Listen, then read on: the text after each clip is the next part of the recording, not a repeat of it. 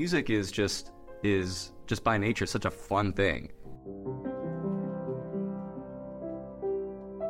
I was getting really good results with the students, and they were playing songs that they loved, and they were sounding really good doing it. And if they were a kid, their parents were really happy because their kid was having fun with piano lessons. They weren't asking to quit. Just the fact that I was kind of just crazy for this business and always showed up, like, no matter what. I know that with my own students, too. If I bring the energy, they match it. One of the scariest parts so far was committing as a 24-year-old to a 4-year lease on a commercial building when I didn't know anything about business. I'm a piano player, I'm a musician. And so that was, once I signed it, it was like, all right, game on. We have over 20 teachers on our staff, and we have over 500 students that come weekly for a lesson. I can tell you from my experience, it's the passion. That is something that if you have it in you, then run with it.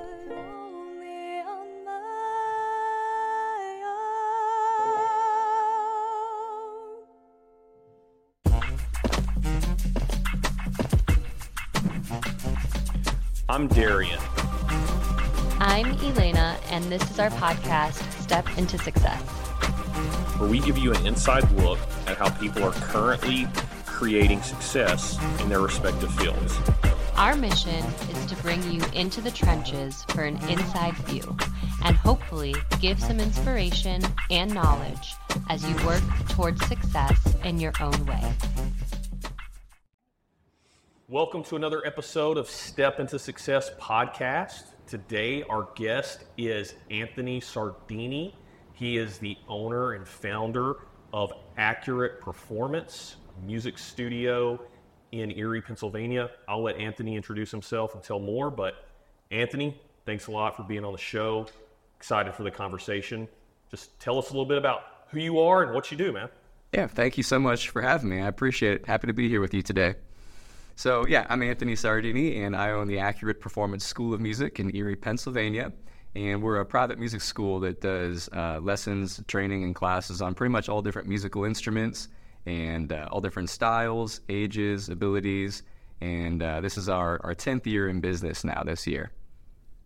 Wow, that's exciting. I was going to ask you, because I feel like it's been a while that you've been in business, but that was my next question. Actually was like how long you've been in business. So 10 years, very exciting. What inspired you to turn this into a business, to get started? Really, it was, I had my own thing going where I was teaching private lessons, just myself. I would teach at my local church. I would go to my customers' houses. I would taught at a local music store, all kind of at the same time. And it really, my own personal clientele really built so much that I needed a space that people could come to me for their lessons. And so that was kind of where it all began, was bringing my clients and getting them to come to this new physical location, this studio that I had founded. Very interesting. So were you drawn to entrepreneurship beforehand, or was it just kind of out of that necessity of, wow, my client, I have so many clients that I need a space, I don't have a choice, or was it a little bit of both? It was more of the second one. It was more of just, it kind of just happened and snowballed, and it got to the point where I really needed to make a move. And as far as entrepreneurship goes, I'm not even sure I knew what an entrepreneur was when I started. It was just a few years going into it. It's like people kept saying that to me. I was like, oh, I guess that's me now, because I was, a piano teacher before, not an entrepreneur. And but my first taste of entrepreneurship was probably when I was much younger. I was probably 12 years old, and I remember my grandmother called me and said, Anthony, how would you like a job? And I was like, all right, sounds cool, can make some money. And she wanted to know if I would cut her grass for her every week in the summertime. Okay. And so I'm cutting her grass like first or second week of the job, and all of a sudden her neighbor runs over and is like waving me down, and I stop the lawnmower, talk to the neighbor, and the neighbor's like, after you're done, can you come cut my lawn too? And I was like, all right, sure, I can do that. And then I kind of got this itch for like, wait a second, like I can kind of choose, how much time I want to spend, how much money I can make. And so at that point I got a little greedy. I called my other grandparents and I'm like, hey, do you guys need anybody to mow your lawn? But so yeah, that was my first sort of taste of entrepreneurship, really owning my own schedule, owning my own income, and of course, having the pride of a job well done when you look at the lawn afterwards. But that was really the first taste of kind of having my own business. But I didn't really know anything about business or entrepreneurship at that time. And then again, starting the private lessons later on, it kind of found me, I guess, and kept growing and growing to the point that I needed to open a place. What happened was in high school, I was kind of known as the piano kid, and a lot of my classmates would ask me to teach them how to play the piano. And so I would meet them at their church, or they would come to my house, and I would give them their lessons. Well, they liked it so much, they would tell our other classmates, and then I had this like clientele at school, and they would tell their parents would tell their friends, and over the years, it just got so big, it was like, okay, it's time to kind of make this like a real thing now, and not just me driving all over town teaching lessons. Interesting. That's really cool how that started. So when you started teaching the lessons in high school, and then what age were you when you made the business like official, so to speak? My first piano lessons when I was 16, and I opened the business, the physical location of the business, when I was 24.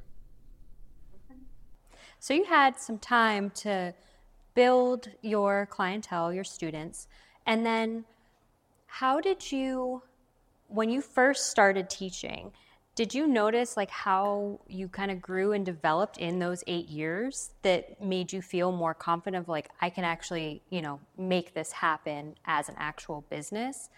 Because isn't it kind of different to just be teaching one-on-one to like now business ownership, location to manage, rent to pay? It's a little different. How did that transformation happen for you? Yeah, totally different. So first of all, when I started teaching lessons when I was a teenager, I taught lessons the way that I was taught lessons. So I just pretty much emulated the teachers that I had previously and just did what I knew. The problem was I realized a lot of my students weren't necessarily having fun or enjoying it or sticking with it. Like a student would quit, and that really bothered me because I was thinking, wow, like I'm sure I can show you how to do this, but it wasn't connecting for some reason. So a couple years into it, I eventually strayed away from what I had known to be like the music lesson experience and created my own way of doing things. And it was at that point that I was getting really good results with the students, and they were playing songs that they loved, and they were sounding really good doing it. And if they were a kid, their parents were really happy because their kid was having fun with piano lessons. They weren't asking to quit.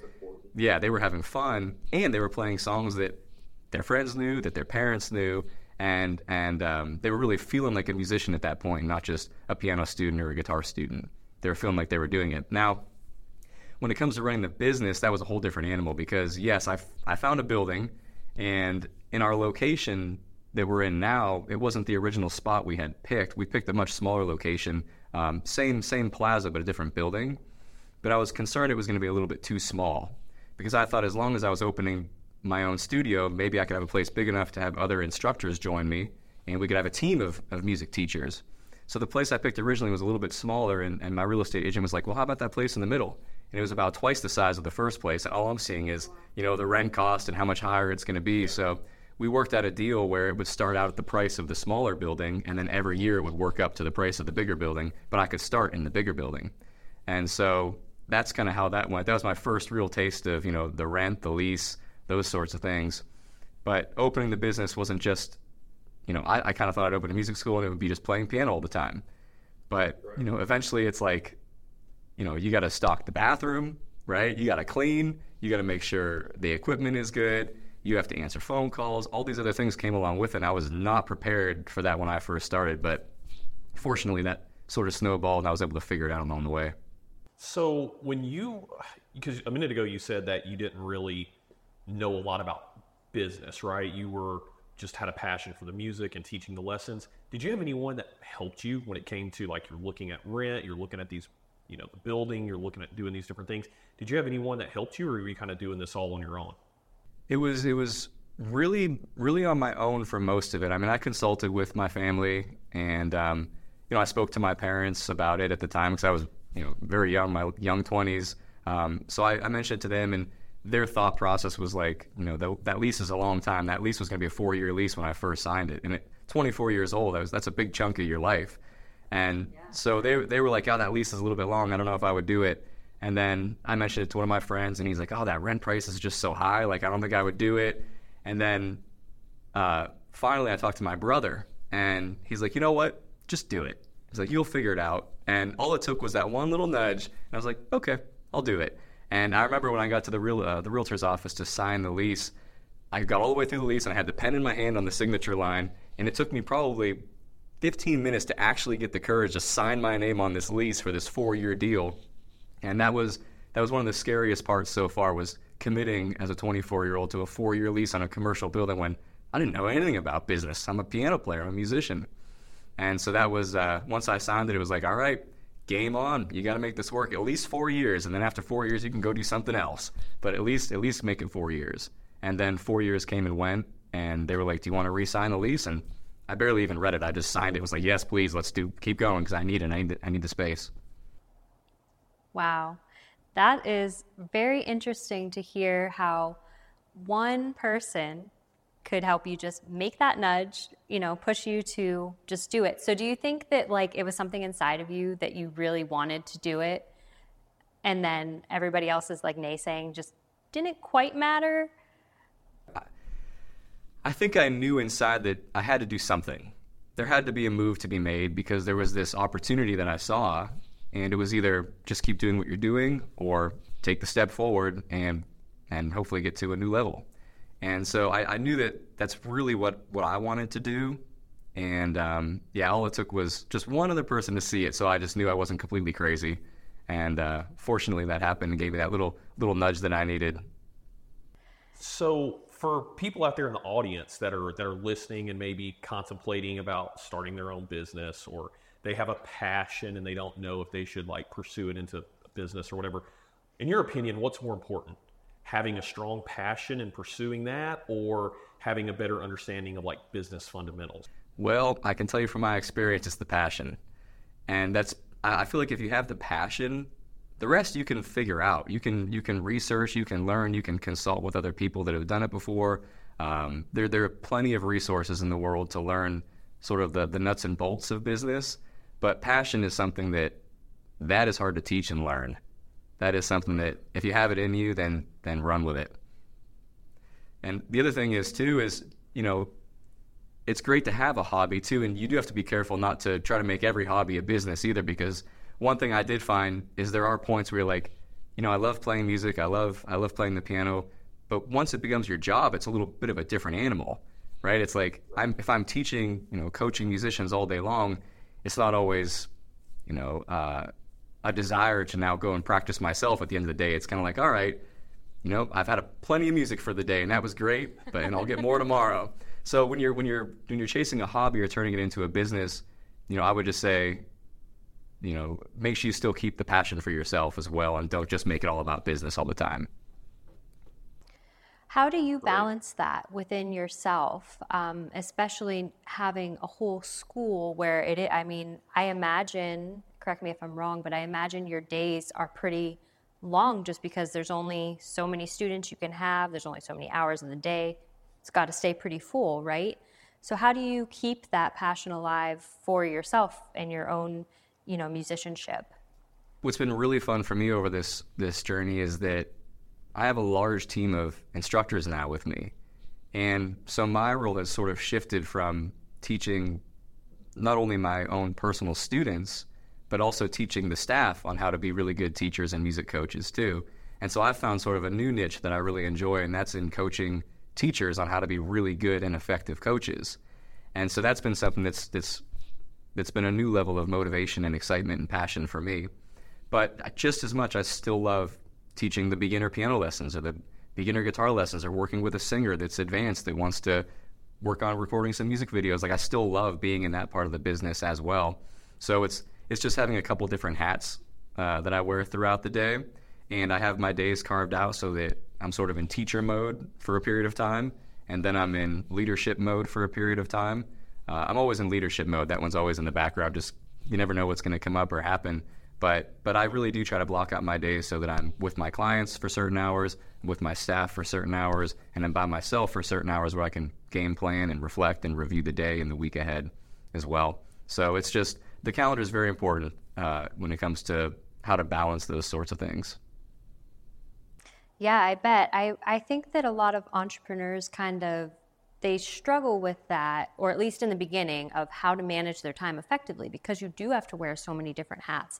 So I like that perspective of kind of chunking out the day, because sometimes one mindset that you need for one task is totally different than the mindset you need to be in for another task. So by delegating that, I think that's actually really insightful. Yeah, and that's what's worked for me and I've also found that it's better for me to do my personal things within the business first thing of the day. If I can get that over with first, where it's the things that's just up to me to get done and take care of, that's great, because once we open and there's people around, it's like I'm talking to people, I'm spending time with my students, I'm training a teacher, I'm just listening to and watching the overall flow of things. So once people come around, it's like it's hard to get that background work done. So it's really important to me to get that done before anybody else arrives, and then get to the people part when everybody else is there. Yeah, for sure. So Anthony, real quick, going back to something that you talked about earlier, and as far as your business specifically goes, you said when you first started really doing this for business, you were teaching the way that you had been taught, and you were doing the same type of stuff that your teachers had done, and you noticed that you were losing some students, and you made some shifts and made it more fun for your students. Can you walk us through kind of your mindset, that process, and how that innovation came to be? To this day, when parents call our studio and sign up their kids for lessons, so often we hear the parent say, you know, I took lessons as a kid and I quit, and I wish I had never quit. And Okay. I hear it all the time. And to me, it's like, That's how I feel. yeah. And so many people just have that experience of trying out the guitar or the piano, and it just wasn't for them. When really, I think maybe the teacher wasn't for them. Maybe it was the way they were being taught, because music is just by nature such a fun thing. Like, everybody loves music, and I tell my staff, we're not here to teach people to love music. We're here to teach them how to continue and grow their love of music, because music is just this almost innate thing that everybody just loves already.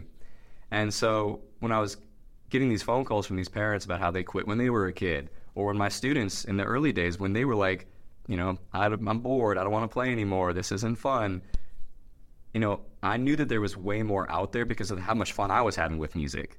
Music has been such a great part of my life, and I knew that there was something that I experienced and understood that they weren't understanding yet.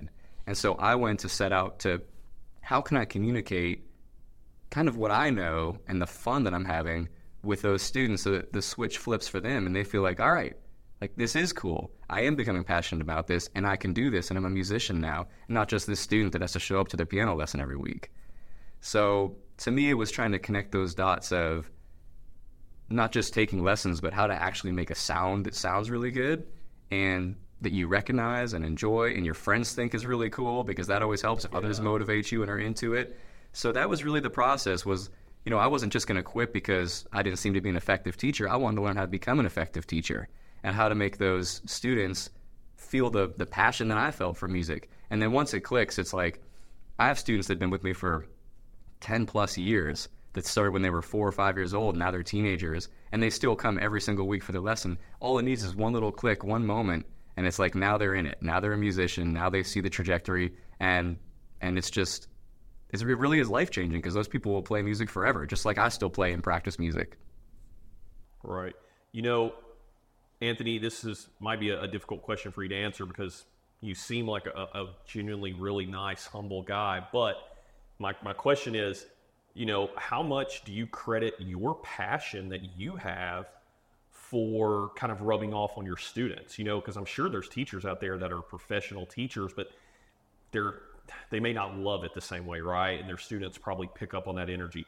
How much, or how important do you think it is that your passion kind of, you know, rubs off on your students to help them increase their passion for it? Oh yeah, it's really important. And I think energy in general is contagious from person to person. And I'm telling my teachers all the time, like, I understand we all have things that happen in life outside of work, but I always encourage them to just take a deep breath before you walk into the building, refresh yourself, because the moment you come in, your student is noticing. Are you on time? Are you happy to be here? Are you energetic? Are you encouraging? Because the students do feel that. I know that with my own students too. If I bring the energy, they match it. And that passion is something that I really think the coach or the teacher has to have if they're going to, you know, really mold the students into passionate people as well for their craft. So you've mentioned a few things that kind of differentiate your school of music from maybe others throughout this in your hometown and just throughout the nation. Are there any other factors that you attribute to your success? I know you had said like those first 4 years just kind of came and went. How do you think you were able to maintain success, especially early on in the beginning through those first 4 years? The biggest thing I can tell you first off is my consistency in my work. There was a period of time for the first few years that I just showed up day after day after day. And maybe it wasn't the best sometimes because I might be a little sick or something, might be wrong. I didn't want to get any students sick, of course, but I showed up. And I think that consistent schedule, showing my students that I was serious about it, allowed them to be more serious about it too. And I'm telling my staff this all the time, like consistency is key when it comes to the appointment business. You have to keep showing up. It's difficult enough to motivate people already to like want to succeed and practice and work hard. It's even harder if you're doing that, but every other week you're like, hey, can we reschedule? Hey, can we reschedule? Can we cancel? So those are kind of bad words in my book. Unless it's an emergency, we really don't want to have to reschedule or cancel, or if it's, well in advance with plenty of notice. Otherwise, our customers need to be able to count on us to show up. So I think part of that initial success was just the fact that I was kind of just crazy for this business and always showed up, like no matter what. There were even days when we first opened, people were like, hey, will you be closed for Labor Day or Memorial Day? And I'm like, I don't think so. Like, I'm pretty sure I'll be around. I'm here if you're here. But now we take, as it's grown, we now gladly take those holidays off and give the students and teachers a break. But at first I was like, nope, I'll work. I'll do it. And so I think that consistency of just showing up, day after day really helped to that initial success. And then instilling that consistency in my staff has helped to grow the school overall. Now we have over 20 teachers on our staff, and we have over 500 students that come weekly for a lesson. So it's quite a machine to keep going and pulling forward. Yeah, I'll bet. That's quite a few students. Over 500, you said. Wow. So how do you maintain a schedule like that?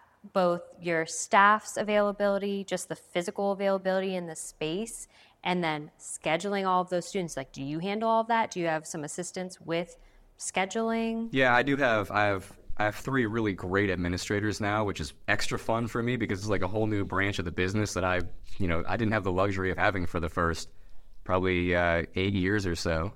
Because really, for the first 8 years, it was really just me and my own cell phone. And I would take my phone was my business phone, my personal phone. And so, I could get a call at 6 a.m. and it could be my mother, it could be a customer. I have no idea who's calling my phone. Is it an emergency or what's going on? And then finally, one of my customers who also owns a business shared with me how he purchased a business phone, has a business cell phone and a personal cell phone, which sounds kind of basic now as I look back, but back then I only knew one phone. And so now we have the business phone, and we have 3 wonderful administrators that are in charge of the booking, the billing, the communications with customers, those sorts of things. And it really feels like a luxury for me because the business didn't start that way. So I extra appreciate having the help for all the bookkeeping and things like that. But yeah, they're a great crew, the administrators, and they help to keep the schedules in shape as well. So when we hire an instructor, we go through an observation and training period, and we agree to what their schedule is going to be. We have some instructors that are part-time teachers. We have some instructors that are full-time teachers. But we pick a schedule. Once they give us our schedule, we all have a shared program that we can view that schedule on. So the teachers can see their schedules, admin can see their schedules, I can see their schedules, and that really helps to keep everybody on the same page, literally. Hey, Anthony, real quick, if you can, I want to go back in time a little bit to when you first started hiring people to work for you. So you've built this business, you signed the lease, you're in this place, it's your passion, you've been doing it since high school. What was it like sharing that responsibility with someone for the first time? When did you know it was the right moment to do? And what was turning the reins over to someone else a little bit, sharing in the responsibility like for you? I always knew from the beginning of starting this business that I wanted to have other people join me on the staff. The building was just way too big for just me. So the idea was to bring in other people and have this team of music teachers. And I remember when we first opened the business, the first piece of equipment I ever bought was a Motif keyboard. And so I went to this person's house. I found it on Marketplace. I went to this person's house to buy it. And this guy was selling it because his wife plays the piano. And I was like, wait a second, your wife plays the piano. Is she pretty good? She still play? And he's like, yeah. I said, would she like to teach? And so he's like, I don't know. I'll have her call you. And so she called me and said she would like to teach, and she joined us. So that was the extent of our hiring process back on day one. Nice. I wouldn't recommend that to your listeners. That's not a good way to go. Hey, sometimes things work out like that, though, right? She turned out to be a great teacher. She's one of the best for a couple years. years. Did she do a good job? What's that? Did she do a good job? She did a really good job. Yeah, she was with us for a couple of years, and then she moved across the country for family stuff. So, but she was great, and I was very fortunate when I first hired to actually work out really well. But I had this misconception that it all would be that easy. So that's how I hired the next few. And I had this sort of expectation for no good reason that when I hired a teacher that they would be like a good teacher and do a good job. And that's when I learned that, okay, if I'm going to have a staff, I have to be able to work with these people and teach them and guide them and make sure they have the tools that they need, make sure they have the personalities and the talent.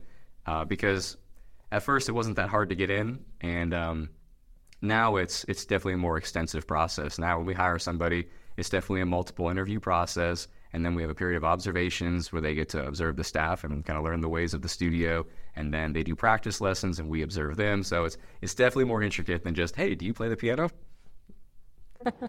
Nice. Yeah, it's interesting, just kind of how things evolve. Do you find that as you continue to grow, you are having to really refine those processes more and more?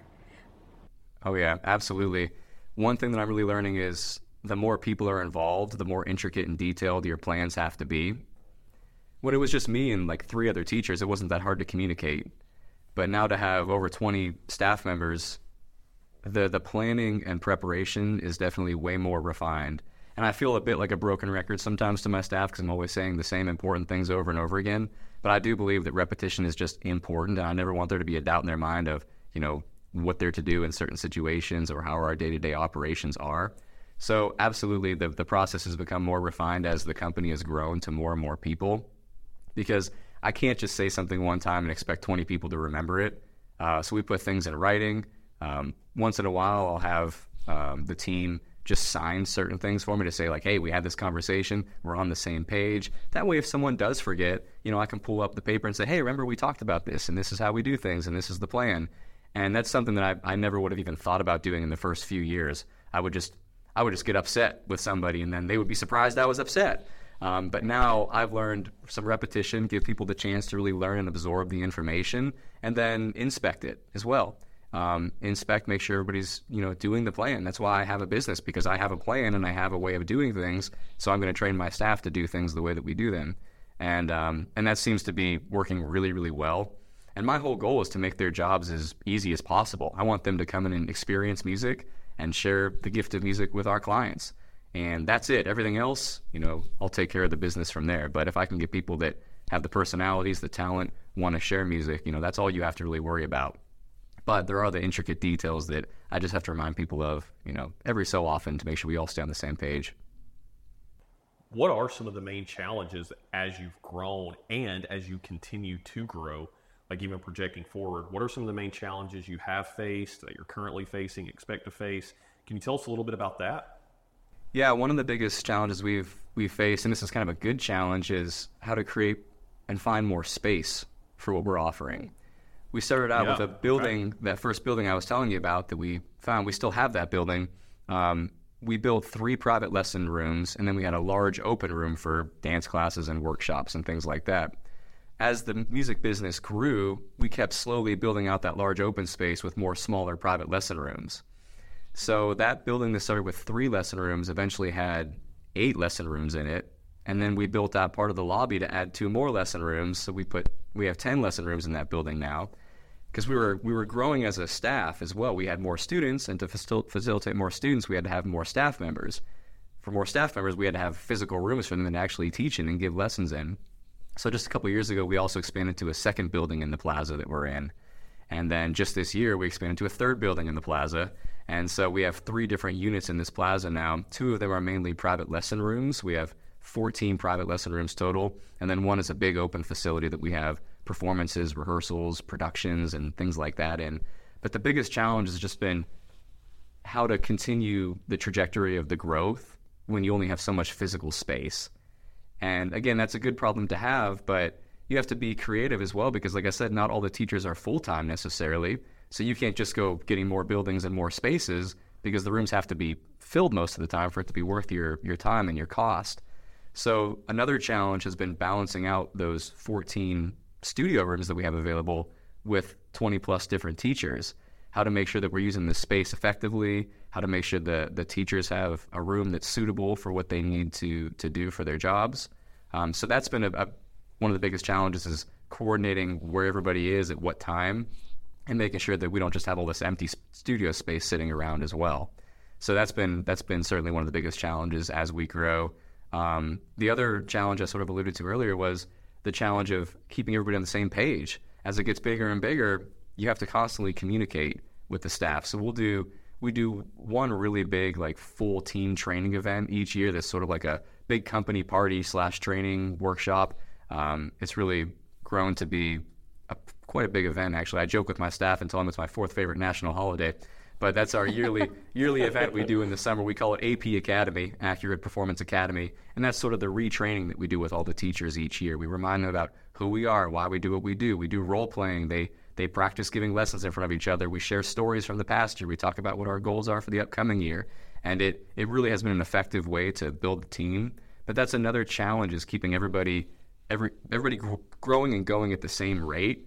Because if you don't do those things, you take off, and then you kind of realize there's a few people that are still stuck back in, old ways of doing things, or they're not up with our new systems and methods. So constantly communicating is just, always something to be reminded of when you're leading a team, at least for me, that feels much larger than it used to be. Yeah. Hey, so Anthony, one more thing I wanted to ask you, something I'm personally very curious about. And you don't have to give away like exact cost or anything like that here on the show right now. We're going to have all of your information in the description. People can look you up. But if I was selling, let's say, cucumbers, for example, right? To determine that cost, I'm like taking into account, like, okay, if let's say I'm selling pickles, I'm going to say, I got to take into account the cost of cucumbers, how much time it took me to jar them and refrigerate them, and someone to go out and sell them and all that. You're in a service-based industry. How do you go about determining what the fair cost to your students is?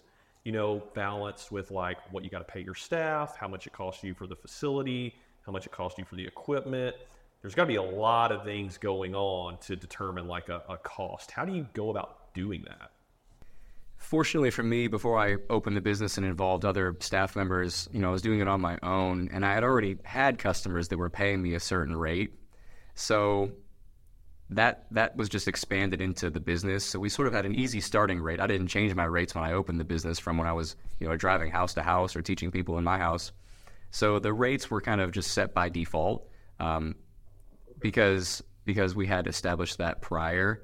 When it comes to staff costs and what they're paid, I did do just some market research on that and kind of figured out what a fair, good going rate was for that type of service. Also taking into account what our business expenses are, what the overhead would be, and to make sure that it would be something that could be sustainable and that could actually sail. Because the last thing I wanted to do was ever get ourselves in a position that we couldn't maintain affordability as well. So to answer your question, I would say the customer price was sort of a default from what I was already doing. And then the staff cost was just some research on, maybe what other studios were paying teachers and so on. So with wanting to maintain that ability to, keep everything affordable for the business, how do you approach the decisions that you have to make when you're looking to take that next step and grow, and maybe looking at purchasing another building? How do you handle those kind of risk assessments in business development? Personally, I'm just the kind of person that has to have sort of a cushion of comfort when it comes to finances. So like I personally don't borrow money on the business.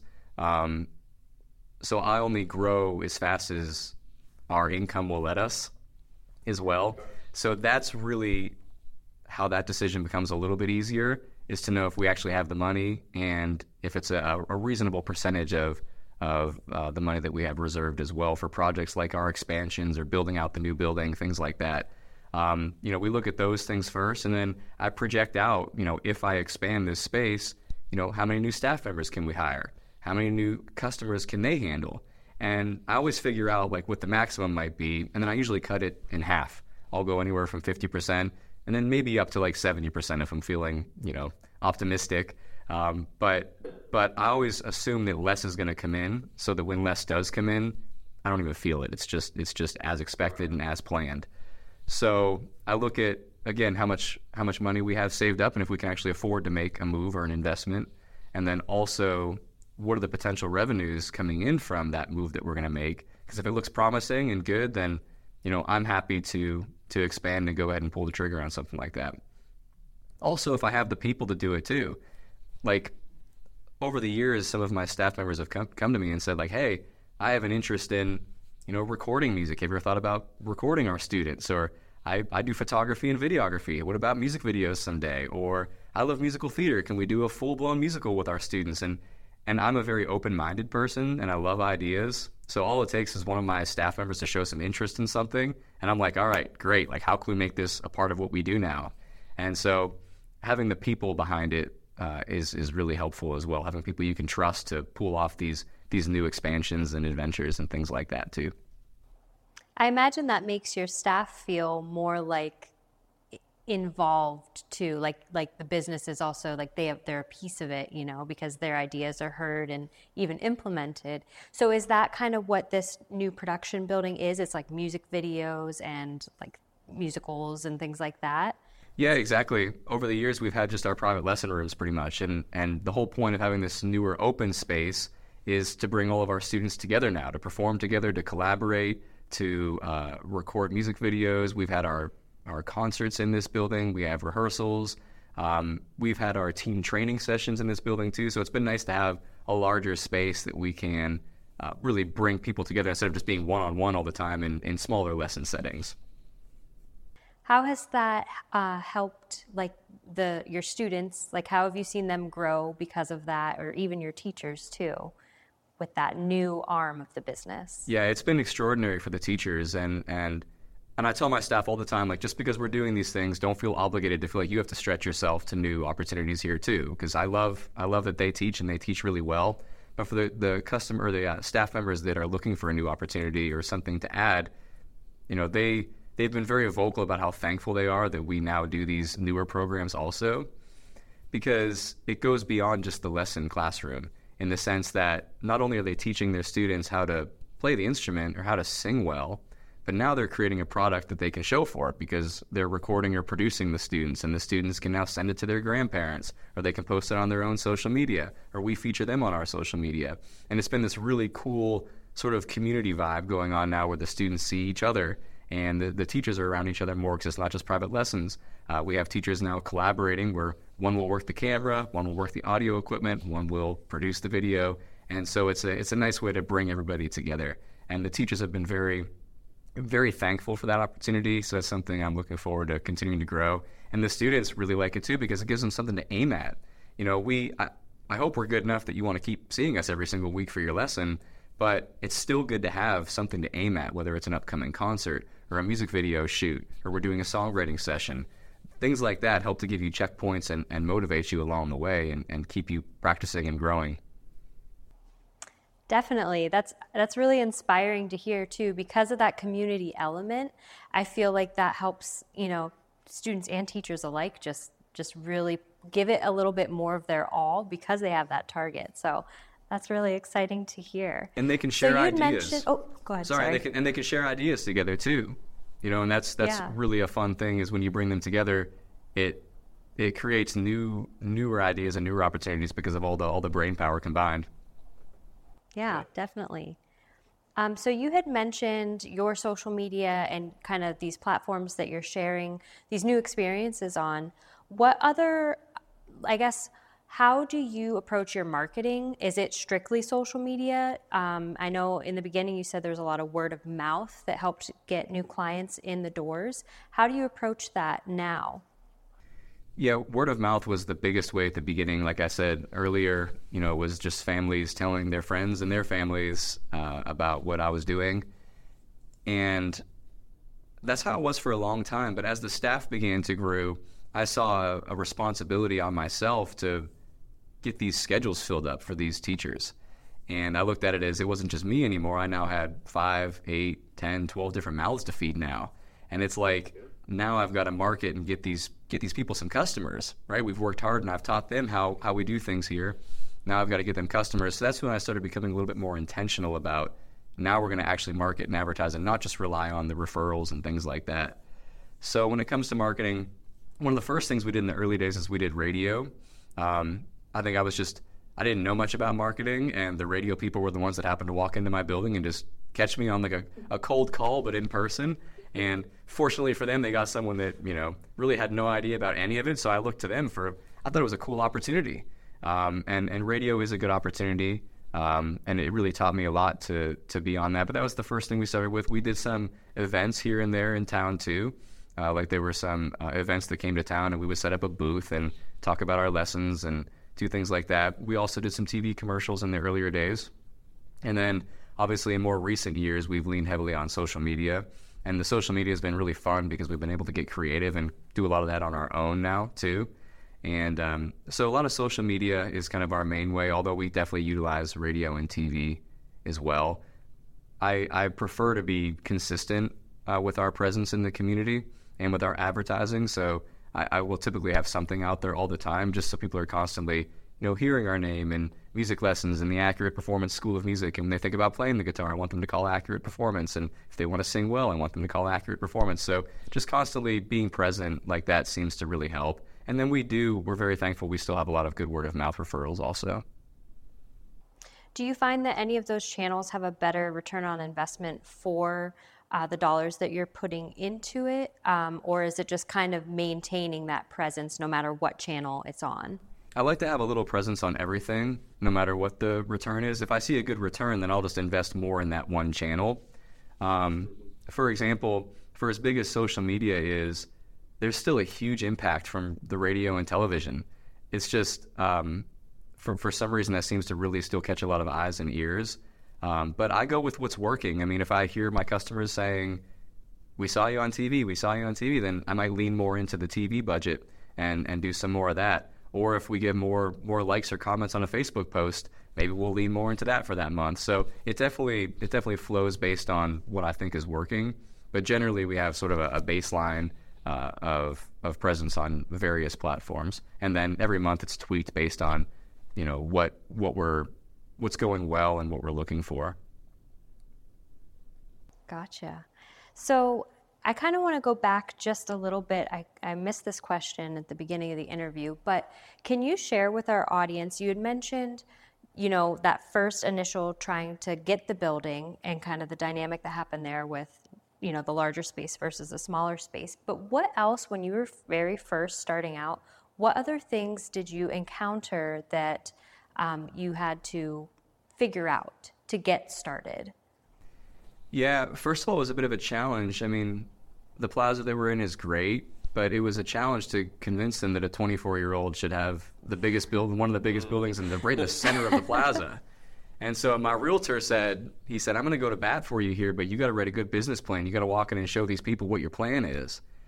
And I love a challenge. I'm competitive by nature. Like, I love to work hard and show people what we can do. But that was a challenge at first. Just getting the company to lease to me, because they probably thought maybe he's a 24-year-old, he's got this idea now, but in 3 weeks he's going to be moving on to something else. I have no idea what they thought, but it worked, and they let us do the lease. And another challenge was how we portray ourselves to the public now that we're an established an established business.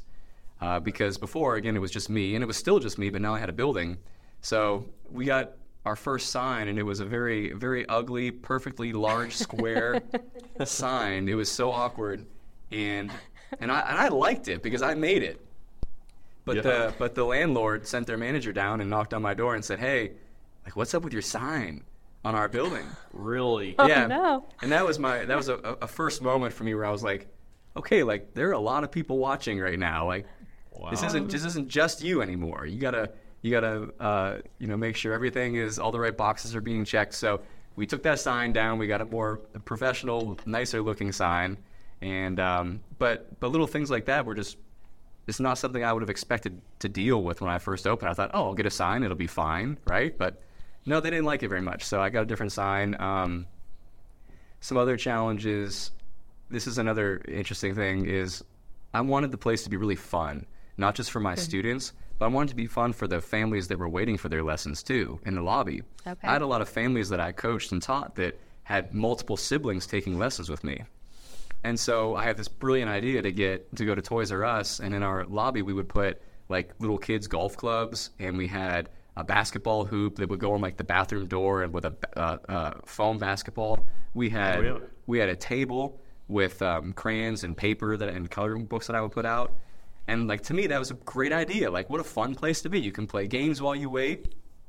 Well, in a matter of weeks I go out there and like the kids are like smashing the golf clubs off the walls, like hitting the ball as hard as they can. No. The kids are drawing on the walls with the crayons and color pencils I put out. So it's like the furniture was really nice in the beginning, so I was so excited and I had all this pride in this new place, and like the leather would get ripped, and it's like you learned very quickly that like the kids were pretty brutal on all the nice things we tried to have. So we had to pivot away from some of those things. As much as I thought it was fun to have mini golf in the lobby, it was quite a disturbance. Then we're trying to focus in the lessons, and it sounds like there's a professional hockey match going on in the lobby or something. So that was something else. Was just another challenge to navigate. Was like, how do you create that customer experience overall in a way that is pleasant for most people and sustainable and is fun but not too rowdy, those sorts of things. But again, you just learn along the way and make adjustments.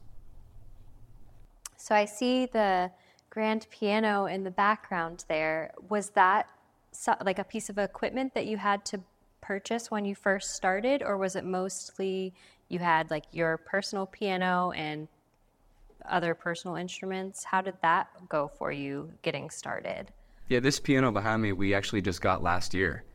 This is one that we got just for our large studio space. The building I'm in talking to you right now is the large open space that I've been telling you about. The other buildings are more private lesson rooms in them. But this piano we got for the purpose of this room for concerts, rehearsals, recordings, things like that. When we first started, I kind of collected pianos. I say collected, but it was really like just 3 or so from just people that were giving them away in the community. I would go to these estate sales, and maybe I'd pick one up for a couple $100, or if it was a donation, I would take it. And then we moved 3 pianos into our building initially, and that's how that started. And then I always wanted a white baby grand piano, and in our first year, later that fall, I found one available about an hour and a half away, and so I got in the car, drove to check it out, loved it, and that came back with us then that first year. So we still have that piano. It's probably my favorite because I feel like it was like one of the OG pieces of equipment in the studio. So I have very fond memories. That's the piano I've played probably more hours than any over the last decade. So we still have that in the other building. But yeah, over the years we've just upgraded as we go. So the pianos that were donations that maybe weren't as high of quality, we would phase those out whenever we found something that was a little bit better. And just it's been a slow building process of equipment and guitars and amplifiers and speakers and drum sets, pianos, all those things.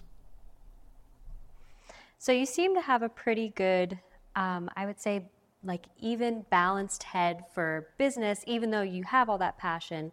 I like your approach to just kind of steadily growing, maybe not being super risk heavy, because you have a full team that you're willing to support. Do you look into any type of like personal or business development that help you kind of hone those interpersonal skills as you're growing? I do. Yeah, I love podcasts. I love reading. I love books. So I learn a lot from those things. I think there was one day in the business when I was teaching an adult student of mine, And there was something in business that was just bothering me that day. I think maybe there was a staffing thing that happened or something. And usually I'm a very private person, and I don't like share a whole lot, especially to my students. I'm there to serve them. They're not here to hear about my stuff.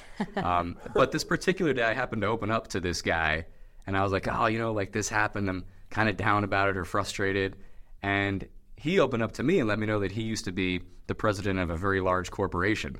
And that was the moment where every lesson from then on out, we'd spend like half the lesson talking about business and half the lesson talking about his music. And that was really helpful to me to have someone that I could just talk to that had business experience. And he's really helped me to he's shaped a lot of, the current ways that we do operate and do things. And he's still a good friend, and he's still a student as well. But that was a moment of learning for me and learning from somebody else that was in business. I've done other programs in the past, like I've gone to certain conferences that are business conferences for small or large businesses, and that's always nice to connect with other business owners, but also to hear the presenters as well. The presenters are there for a reason, and they always have a lot of knowledge to impart typically. So I do things like that, but my main source right now is just, I love podcasts and I love reading. Do you have any favorites off the top of your head that you could recommend to the audience?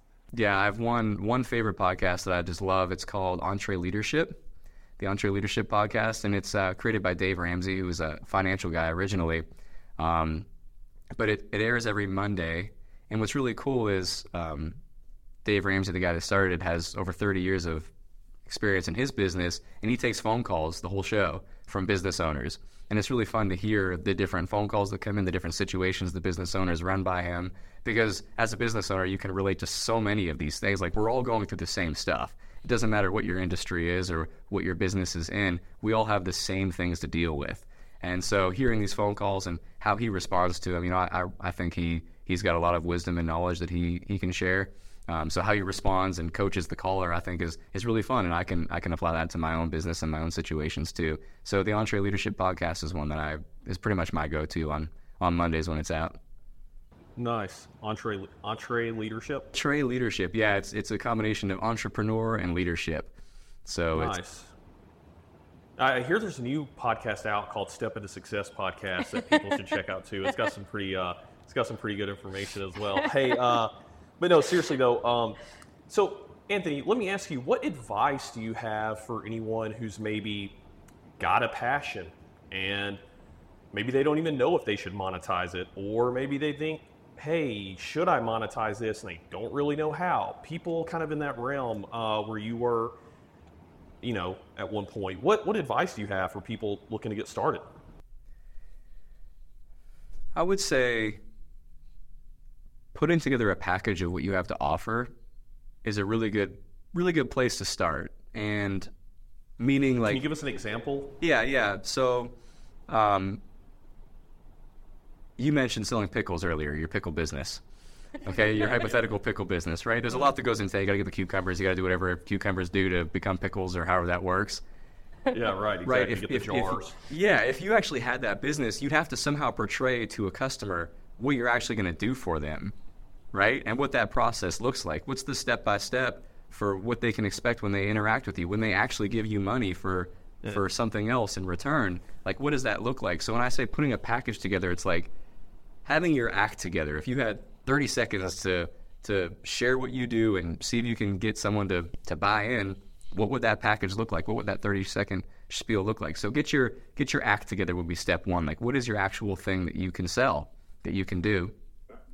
And then another piece of advice is just something that I've learned over the years is you have to just keep showing up and you have to stick with it, because this stuff will not happen quickly. It's very difficult. It's not going to be an overnight success usually. You have to keep showing up. You have to stick with it, because there will be times when it feels like it's not happening or it's not working. But it's just something that I think if you have a passion and you really believe in it and there's potential, then stick with it. You got to stay with it. So that's the other thing that I would say. Find out how to package and present it, and then go out there and stick with it and do it, or pick a period of time that you're going to commit to, that you're going to really push this thing or this new product or this new service, and then pick that period of time. And then at the end of that period of time, assess it. Is it going great? Cool. Keep doing it or grow it. If it's not, what can you adjust or tweak? or is it worth continuing, or is it not? But the other thing is when you have a passion or a hobby, it's fun to get excited about that yourself, but you have to remember that you're also there to serve other people. And how can you get them excited about it? Or how can you deliver and maintain their excitement? Because people call my studio and they're already excited about music. They want to play the guitar. But when they show up for their first guitar lesson, we have to actually be good enough and cool enough that they see a path forward. We don't want them to leave their first lesson thinking, wow, that was really hard and complicated and I don't think I can do this. We want them to see the potential in that. So that again goes back to sort of the package that you have to offer and how you present it. So presentation, some perseverance and sticking with it. I think that will go a long way in the beginning. Okay. Great advice there. Love it. So Anthony, just kind of as we're getting ready to sign off here, can you tell us what does success mean to you from where you started to where you are now? Success to me means making a good positive difference in people's lives. And that's just me. That's just my own personal feeling on it. But I feel most successful, like at the end of the day, I'm most proud and happy with my job when I feel like that there's some people throughout the day that I spoke to or I coached, and that they're probably a little more excited about everything after we met than they were when we first met. And that to me is success. If we can make that positive impact, show them hope for growth in their music or just their life in general, I just love that. And that is why I do this stuff. Awesome. So we are going to put links in the video description and everything, but if you want to just give a shout out, where can people learn more about you and what you do? The best way to find us would be our website, which is accurateperformancemusic.com. And then we're on Facebook, Instagram, TikTok as well at Accurate Performance. Awesome. Great. Anthony, love the conversation. Thank you so much for taking time to be here with us today. And we really appreciate it. Thank you. Thank you for having me. It's been great. All right. Have a good one, man. You too.